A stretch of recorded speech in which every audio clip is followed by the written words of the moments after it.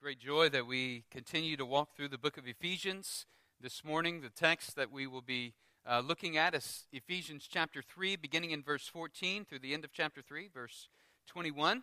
But before we read the word, would you pray with me? Father, our hearts are now before you, our minds also before you. We ask that you would give us eyes to see and ears to hear the truth of your word. By your Holy Spirit, would you minister to us this morning? And Father, I pray that the words of my mouth and the meditations of my heart would be pleasing in your sight, O Lord, my rock and my redeemer. For it's in Christ's name we pray. Amen. As Dr. David said, the theme of the service is spiritual maturity. And the title of the message this morning, as we look at this text, is Power Through Prayer. And as we prepare to walk through this text, I was thinking about this issue of maturity, spiritual maturity. We all know that spiritual maturity takes time to develop in our life, just as physical maturity takes time to develop. That is to say that maturity is a process, right? We don't just overnight become mature adults. We don't overnight, our kids don't overnight grow out of the teen years and become mature adults thinking reasonably, or grow out of the younger years where everything is about me, right?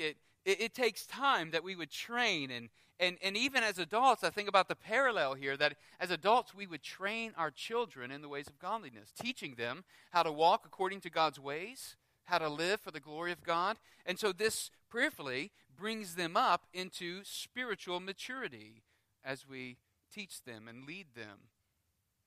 Well, Paul says one of the necessities for spiritual maturity is prayer. And Paul models for us in verses 14 through 21 in chapter 3 here what this prayer looks like as he's praying for really the maturity of the believers of the church there in Ephesus. And I think one of the truths that we'll see today, hopefully the main overarching truth that we'll see today, is this: divine empowerment is essential if the church is to carry out God's mission of exemplifying the love of Christ to the world. You see, this is God's desire for the church, that the church would exemplify Christ's love to the world. And in order to do that, what Paul knows is that the church must be empowered by God if we're going to be on accomplishing this mission, because this mission is a really radical mission. I mean, if you think about it, think about where we've come from in Ephesians chapter 1 and 2 already.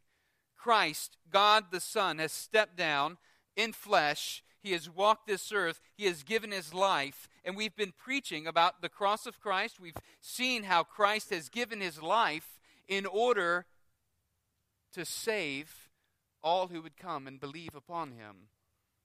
And so we see the hope of the gospel is that Jesus Christ himself has died to give us life. And by doing so, he has made what's called the new humanity. He has created us new in Christ. And all who are in Christ now have been given this new nature. And so this is radical.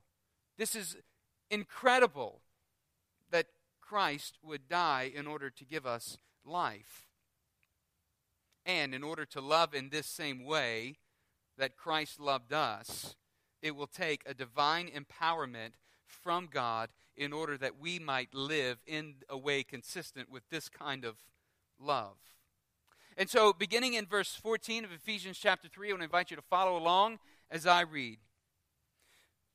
For this reason, he says, I bow my knees before the Father, from whom every family in heaven and on earth is named, that according to the riches of his glory, he may grant you to be strengthened with power through his Spirit in your inner being, so that Christ may dwell in your hearts through faith, that you, being rooted and grounded in love, may have strength to comprehend with all the saints what is the breadth and length and height and depth, and to know the love of Christ that surpasses knowledge, that you may be filled with all the fullness of God. Now to him who is able to do far more abundantly than all we ask or think, according to the power at work within us, To him be glory in the church and in Christ Jesus throughout all generations, forever and ever. Amen. Paul knows for the church, in order to faithfully carry out God's radical mission in the world, divine empowerment would be necessary in his own life. It would be necessary in the life of the church, and it would be necessary for the life of the world. And he knows that in order for this to happen, prayer must be at the center of the life of the church, at the center of the life of the believer.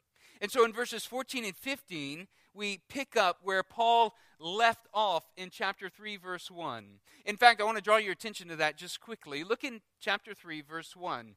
He begins by saying, "For this reason I, Paul," and he goes on, "a prisoner of Christ Jesus." He kind of goes on this excerpt from verses 2 through verse 13, or a digression where he starts to make a point, but then he goes off onto this other point that he makes. And then in verse 14, he comes back to the same point that he was about to make. And what was that point? The point was he was about to write out this prayer, convey or communicate this prayer that he's been praying for the church. In verse 14, "For this reason I," and he says, "Now I bow my knees before the Father." And he goes on, from whom every family in heaven and on earth is named. Paul is speaking about praying. He's saying that he's bowing his knees before the Father. He bows for prayer in a humble posture. To kneel down and pray in Paul's day wasn't necessarily the way that everyone prayed. Most people in Judaism would stand up to pray.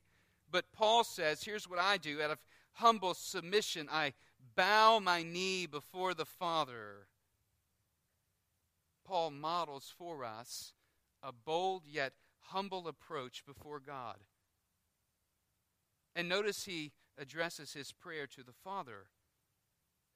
He says, I bow my knees before the Father, from whom every family in heaven and on earth is named. And in one sense, he's speaking about God as the one who is sovereign over all. He's speaking of the one who has created every person, every family.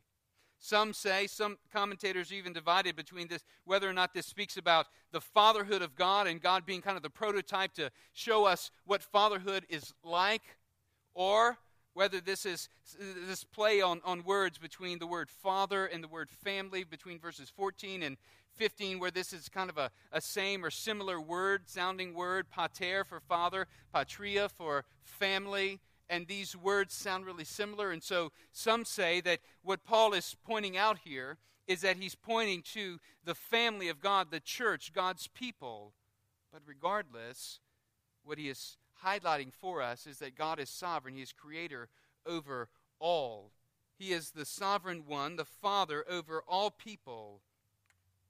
Dietrich Bonhoeffer, in his book, The Cost of Discipleship, says, the right way to approach God is to stretch out our hands and to ask of one who we know has the heart of a father. And this is what Paul is doing. He is coming to his Father. And as he comes to his Father, he is praying on behalf of the church. And I think from the beginning here, what we as a church need to see is this is what God is desiring for us as well. This is how we as a body of believers ought to be ministering to one another. Foundationally, we need to be a people who are praying for one another. As Drew reminded us a few weeks ago, to have intentional set times of prayer, right? This challenge continues. Don't give up on that. If you started, continue. Have these set times of prayer, but beyond that, have these set people that you are praying for. Pray for the church. Pray for your brothers and sisters in Christ. Pray for those whom you're in home group with, or pray for those whom you meet with accountability. Pray for those who you meet with for accountability, right? Pray for one another. Lift one another up. Because prayer is powerful, and it matters that we would be in prayer for one another. Pray for those in our Sunday morning Bible study classes. And so Paul bows his knees before the Father, praying to God the Father. You know, one of the things that I've been learning through this Lenten season is the power and necessity for continuously being in prayer in my own life. It's impossible for the believer to resist temptation when he or she is not depending on God in prayer. In fact, there's a direct correlation between my nearness to God in prayer and my walk in holiness, just as there is a direct correlation between my distance from God in prayer and my walk in the flesh. We need to hear that. Believe that. Understand it. Wrap your mind around it. To the degree, church believer, that you are spending time coming before the Father in prayer is to the degree that you will be strengthened to guard against temptation. But to the degree that you walk away and do not come to God in prayer, you will be weak when walking and trying to guard against temptation. You see, it's through Paul's prayer for the believers in Ephesus that we too can learn how to pray for one another and how to pray for ourselves. And so first in verses 16 and 17, I want you to see that Paul begins by praying for divine empowerment. Divine empowerment.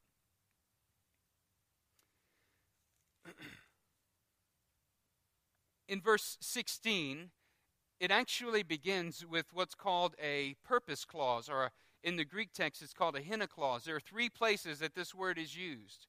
It's used in verse 16. I know this is a little bit technical, but it's important for understanding the structure of the text. So look, in verse 16, you could write so that. So we think about a reason or a purpose statement as so that, here's the reason, right?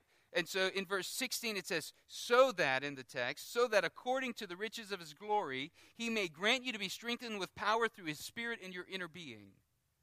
A second time this clause is used is at the beginning of verse 18. And in essence, it would read, so that you may have strength to comprehend with all the saints what is the breadth and length and height and depth.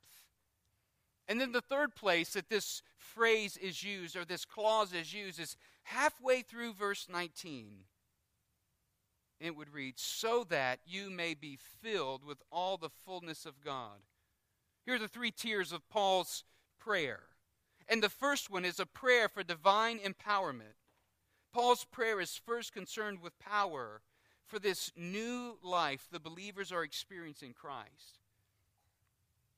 So we've already seen how in chapter 2 this new creation has been made for the believers in the sense. He says in chapter 2 verse 10, right? For we are his workmanship, created in Christ Jesus for good works, which God prepared beforehand that we would walk in them. So God has created these people. He's given them new birth, new creation. So everyone who's born again in Christ has been made into a new creation. And this new creation, this is this masterpiece that we said.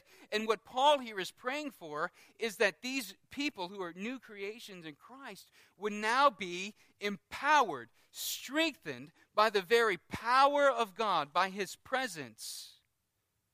In fact, he's praying that God's power for believers would be realized, because God's power for believers is limitless through the indwelling Holy Spirit. We see this here in verses 16 and 17. God's power for believers is limitless through the indwelling Holy Spirit.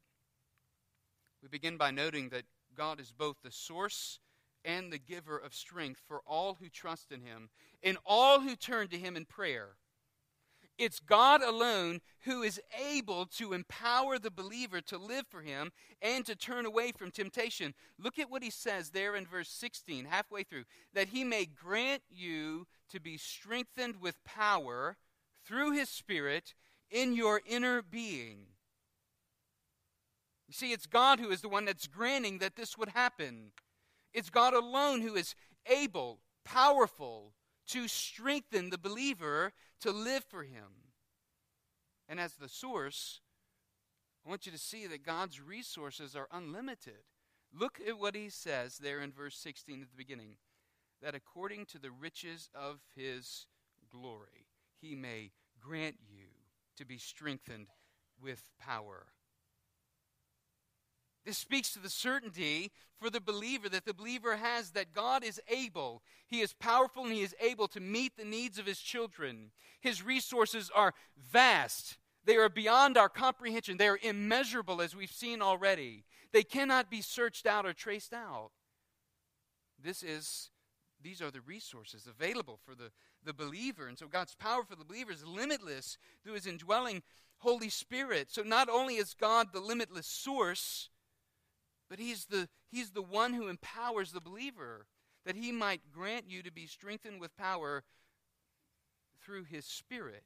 That is the Holy Spirit who dwells within the believer. This is the same Spirit who in chapter 1 verse 17 imparts wisdom and revelation to believers, enlightening us to live according to God's ways in our daily activities and in everything that we do.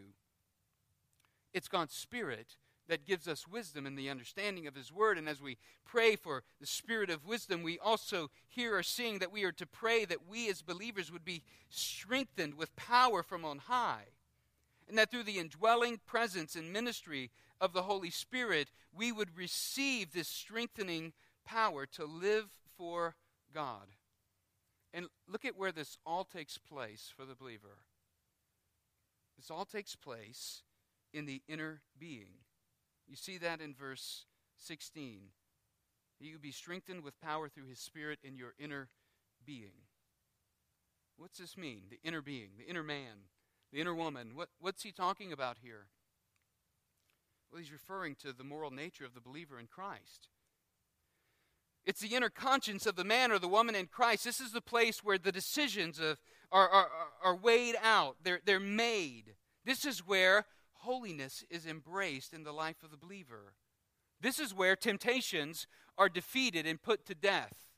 This is where the battle between the old man and the new man goes full force. And so Paul's praying that the inner man, the inner being, would be strengthened because of the Holy Spirit's dwelling and presence. Get this, church. Get this, believer. God has given you of his Spirit that you would do this battle, this work against temptation, this work toward living in holiness, and that you would depend upon him. And it's God who supplies limitless power in order for us to live in holiness and righteousness, in order for us to guard against temptation and pursuing the flesh. And it all takes place in the inner being. Look at chapter 4, verses 22 through 24.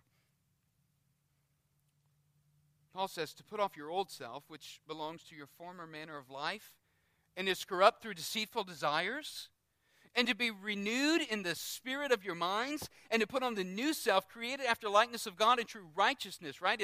And holiness. This is what God is doing in the life of the believer by the indwelling Spirit. This is how God, by his Holy Spirit, is working in your life, believer, to strengthen you and to empower you. This is what God is doing in our lives as we walk with him. So he is the one that can strengthen us to overcome temptation. He is the one who can strengthen us to overcome that besetting sin that we continue to walk in. But here's the key. It's directly connected to us spending time in prayer before the Father. Paul knows this. That's why he says, for this reason I bow my knees before the Father. He continually goes to God the Father. You see, my walk with Christ, your walk with Christ must be strengthened with power through prayer if we're to live for the glory of God. Our lives are strengthened and empowered by the renewal of the Holy Spirit, renewing our minds. And your walk with Christ in strength against temptation is directly proportionate to our nearness to God through prayer. Verse 17 clarifies exactly what he means in verse 16. In fact, this phrase has been, in recent times, it's kind of been debated hotly, kind of out in the open squares of Christianity, in public Christianity today. It says, so that Christ may dwell in your hearts through faith. And as I reflected on this idea of Christ dwelling in our hearts, I think one of the things that we're seeing just in Christianity today is kind of this swing away from language such as, ask Christ to come into your heart, because whenever that phrase is thrown out, we've got to be careful that we don't miss the point of what Paul is saying here. And the point of what Paul is saying is not that Jesus knocks on the door of our heart and we open up and he comes in and makes his dwelling in there and everything's lovey-dovey. That's not the point. But the point that he's making here is it's a clarifying point of the Holy Spirit that dwells in the life of the believer. This is what God is doing in the life of his children. And this is what happens when we come to faith in Christ. Christ makes his dwelling within us. John 14:23. He and the Father make their abode with us. And that happens through the presence of the Holy Spirit. And so this clarifying statement that he's given us here clarifies the work and the ministry of the Holy Spirit so that Christ may dwell in your hearts through faith. It is by faith that we come to salvation in Christ. And when we do, the presence of the Holy Spirit is given in our lives, and he guarantees our inheritance for eternity with the Father. And then Christ himself, his dwelling is with us. It says his dwelling within our hearts through faith. In other words, the believer who is strengthened and indwelt by the Spirit is a believer whom Christ has taken up residence. Christ then, here's the point, Christ then is at the center of that person's being. Christ then is at the center of that person's personality. He's at the center of our thoughts, of our will, of our emotions, and so on. It means this: Christ has rule over this person. They've surrendered to the lordship of Christ.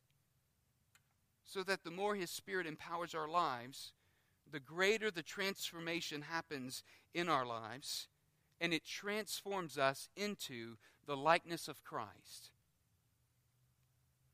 I think many believers live in such a way that they miss the joy of this dynamic spiritual power in their lives.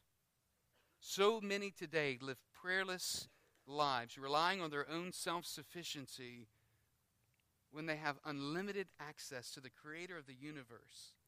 It's as if they find themselves in a pit, and there's a ladder that's been lowered down to them, but they refuse to climb out by the ladder that's been given to them.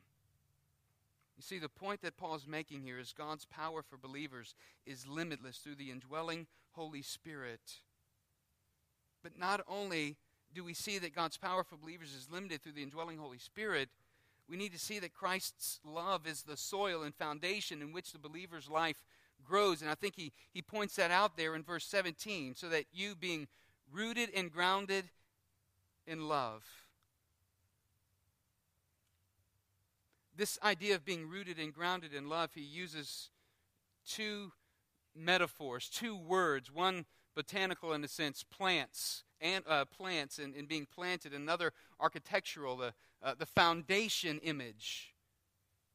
So the love of Christ provides the motivating power, enabling the believer to love others. That's what Paul is saying here. And in 1 John 4:19, we read where John writes, we love because he first loved us. Or in 2 Corinthians 5:14, we read where Paul writes, for the love of Christ controls us. Because we have concluded this, that one has died for all, therefore all have died, and he died for all, that those who live might no longer live for themselves, but for him who for their sake died and was raised. You see, Christ's love is the soil of nourishment and flourishing in the believer's life. And what he's saying is when we abide in Christ's love, we grow as fruit-bearing branches. You know, I've got an avocado tree that was given to me. And I've wanted an avocado tree ever since early on going to Uganda. I saw this huge avocado tree that I couldn't even put my arms around. We love avocados, and so I've wanted to have one and wanted to grow one, but because of our climate, it's always been difficult. It is difficult to grow and to have one grow to be sustainable. And so I've got one in this big pot on the back patio, and anytime it gets really cold, I want to, I roll it in and I put it in my shop, my garage, and then I bring it back out when the sun comes out and is shining bright, because I really want this thing to grow and I really want it to flourish. In fact, I go out and I check on it, make sure it's doing okay. I talk to it a little bit. I'm just joking. I don't do that. But I monitor. I want to make sure that the soil is healthy, because if the tree's going to produce fruit one day, right, it's got to be in healthy soil. And I do all this because I want the tree to produce good fruit. That's one of the important ingredients, is this soil that it's rooted in. And so it is for the believer's life. Our lives must be rooted in the soil of Christ's love. You see, when Christ takes up residence in the believer's life, the selfless love of Christ is the nourishment that leads to the believer's flourishing, that leads to the believer's maturity. Paul uses also an architectural word as well, the grounded. Grounded is a word for foundation. Jesus uses the same word in his Sermon on the Mount to speak about those who build their lives on him. Listen to what he says in Matthew chapter 7, verses 24 and 25. Everyone then who hears these words of mine and does them will be like a wise man who built his house on the rock. And the rain fell, and the floods came, and the winds blew and beat on that house, but it did not fall, because it had been founded on the rock.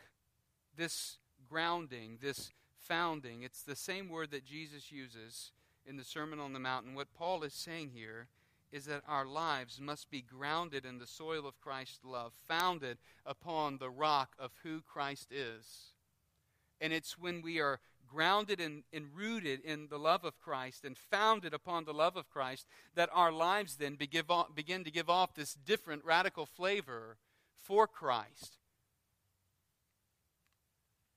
So the question I would ask us to consider this morning is your life rooted in the soil of Christ's love? Is your life built upon the rock-solid foundation of Christ? Believer, are you living in such a way that divine empowerment from God through His Holy Spirit is present in your life for daily living? Are you overcoming the fleshly temptations to sin? Are you battling against them? Are you being renewed in the spirit of your mind? Are you seeking God through prayer and power through prayer in your daily life? But not only do we see Paul model prayer for empowerment, we also see him model prayer for divine knowledge in verses 18 and 19. In verses 18 and 19 it says, so that you may have strength to comprehend with all the saints what is the breadth and length and height and depth, and to know the love of Christ that surpasses knowledge, so that you may be filled with all the fullness of God. The ocean is a pretty vast place. In fact, we often break the ocean into 5 large ocean basins. The ocean covers 71% of the Earth's surface, and it holds 1.3 billion cubic kilometers of water. The average depth of the ocean is 12,100 feet. That's roughly 2.3 miles. The massive space of the ocean also holds the world's largest mountain range, and it also holds the world's deepest canyon known to man. And that deepest canyon is in the Mariana Trench.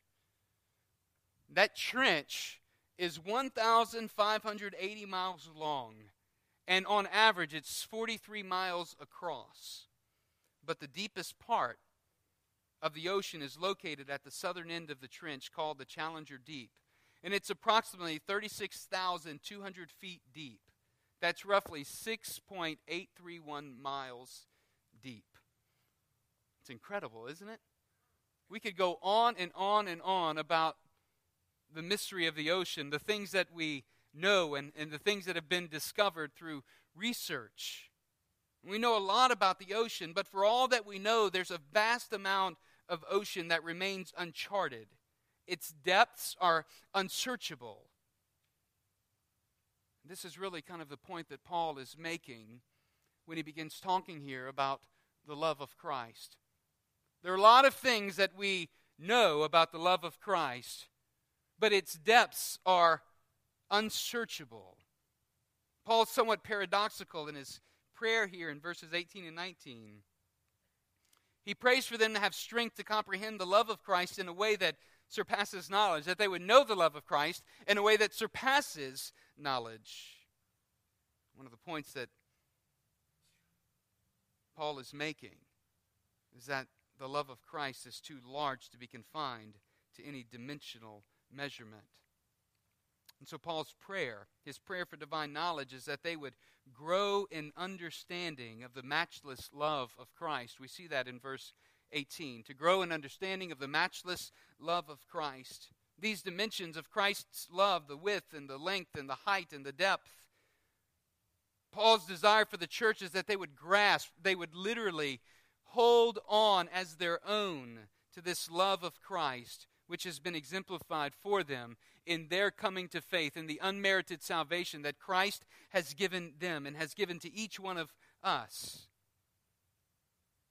And so this love of Christ, though, it's really too large to be confined to any dimensional measurements. That's why he says that we would comprehend with all the saints what is the breadth and length and height and depth of the love of Christ. In other words, it's wide enough to reach the whole world and beyond. The love of Christ is long enough to stretch from eternity past to eternity future. It's high enough to raise both Gentiles and Jews to the heavenly places in Christ in 1:13 in chapter 2, verse 6. It's deep enough to rescue people from the depths of sin and even from the grip of Satan himself. The love of Christ is the love that he has for the church as a united body and for all those who trust in him.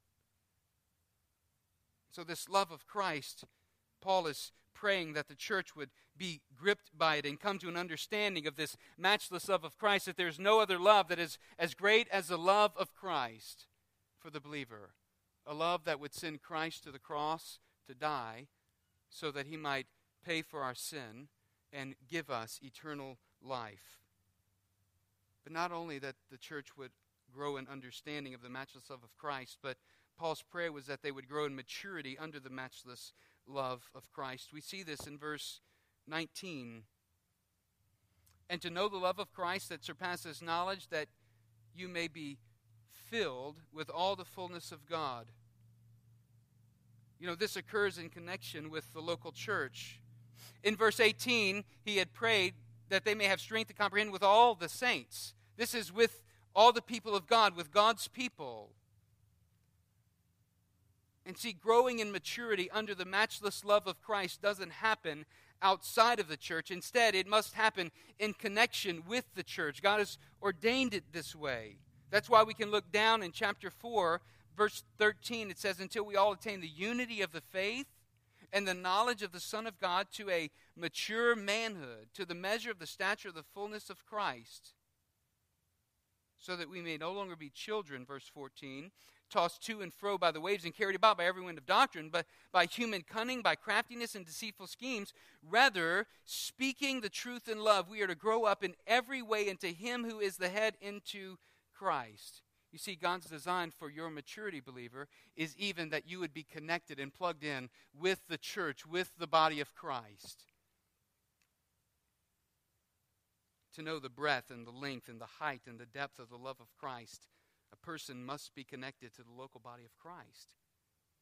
In the maturing of the believer will occur as he or she is indwelt by the Holy Spirit and grows in knowledge through the presence of Christ in his or her life. So if the believer has Christ dwelling in him or in her, they will know the love of Christ in a way that surpasses knowledge. And this is a work that only God can do in our lives. This is a work that comes through knowing Christ. It's a work that God does through his Spirit in our lives. Because the Holy Spirit strengthens our inner being so that we might know the love of Christ in a way that surpasses the boundaries of knowledge and leads us to the fullness of God. What's the point? What's the point of knowing the dimensions of Christ's love and growing in strength in what is unknowable? Well, I think that leads to the climax of Paul's prayer. And the climax is found in the last part of verse 19, where he says, so that you will be filled with the fullness of God. This is the reason, so that you would be filled with the fullness of God. Paul prays for divine fullness for the church. That they would be filled with the fullness of God, that as believers who are a new humanity, Paul's desire for them as a church and as individual believers is that their lives would be so consumed with the love of Christ and so directed by the Holy Spirit that they would be centered in Christ. And Paul's praying that they'll be given divine empowerment by God only as He can give, and that they would be engaged in God's mission of exemplifying the love of Christ to the world. So here's the question: what does it mean for you and I to be filled with the fullness of God? Here's what it means. It means that our lives, our minds would be saturated with God's Word, and that our lives would be filled with God's presence, so that we're aware of how He's working in and through and around us. It means that our minds are saturated with God's Word and our lives are filled with God's presence, so that we're aware of His working in and through and around us. We're indwelt by the Holy Spirit. And because of that, we're to be sensitive to His prompting. We're to walk in complete dependence on God, so that our strength is from on high. It's from Him. And as we grow in maturity in Christ, we grow into head. And as we grow into the head, Christ. And as we grow in maturity in Christ, we grow together in unity as one body. You see, Paul's view of the church and the importance of the church comes into play here. The believer doesn't grow in spiritual maturity in a spiritual vacuum. It happens in connection with the church and the body of Christ. It happens as we're engaging and using our spiritual gifts to serve one another. It happens as we're interceding on behalf of one another, praying for one another, asking for God to empower His people, praying that we would each know the love of Christ in a new and deeper way, and that we would be plummeting the depths of that which is unsearchable, knowing the love of Christ in a tremendous way. It means that our lives are directed in accordance with His presence and His power and His calling. This ought to be our prayer for our congregation and for our own lives. That God would empower us, the church, to carry out His mission, to show Christ's love to the world. And finally, Paul ends in verses 20 and 21 this prayer with a doxology. And he says, "Now to Him who is able to do far more abundantly than all we ask or think, according to the power at work within us." As we look at this section, he ends by saying, "To God be the glory." I want you to know something about the believer coming to God in prayer. And that's this: our prayers cannot go beyond God's ability. Don't think you can pray beyond God's ability to act. God's sovereign. God's all-powerful. God can work in the midst of even the most difficult circumstances where you and I see no possible way. God can do works of healing in lives of people whom seem like they're at the brink of death. God can work in such powerful and profound ways that we see even at the end, that we can't begin to even think or imagine how God will work. And so our prayers cannot go beyond God's ability. Now to Him who is able to do far more abundantly than all we ask or think.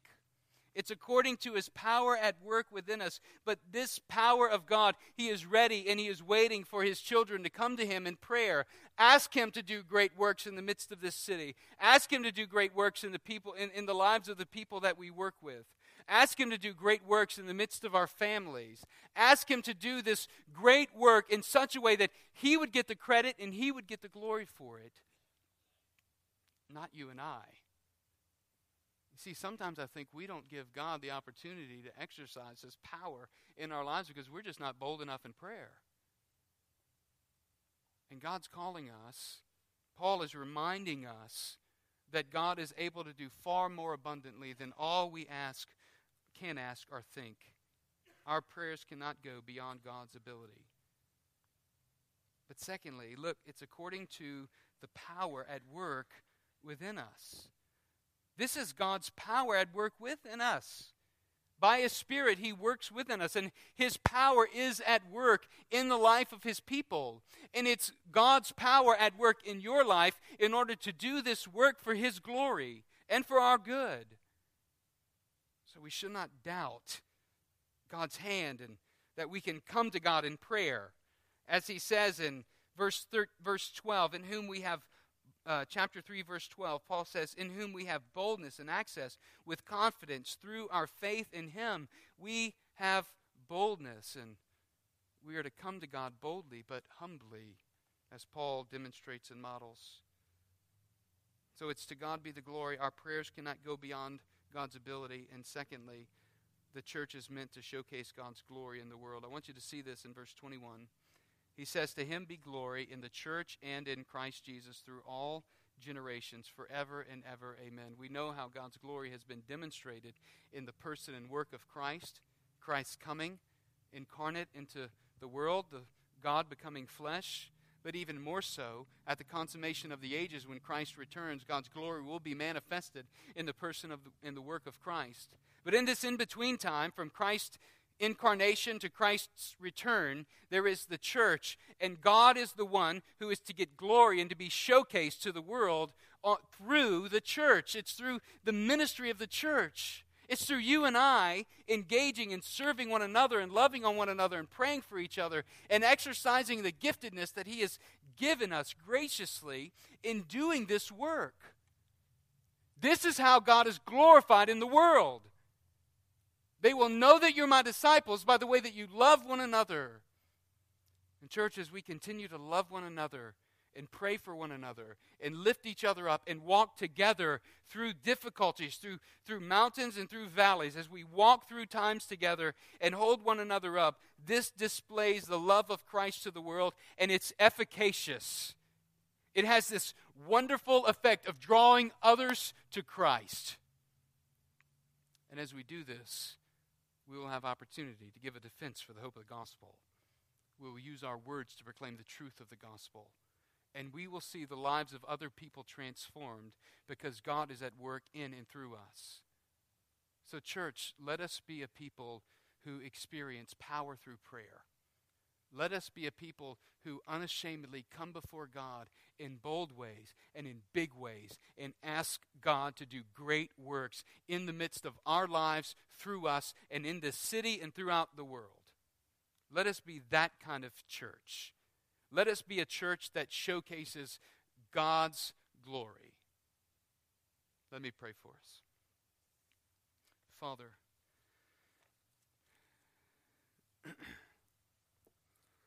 we want to be this kind of church that showcases your glory in the world.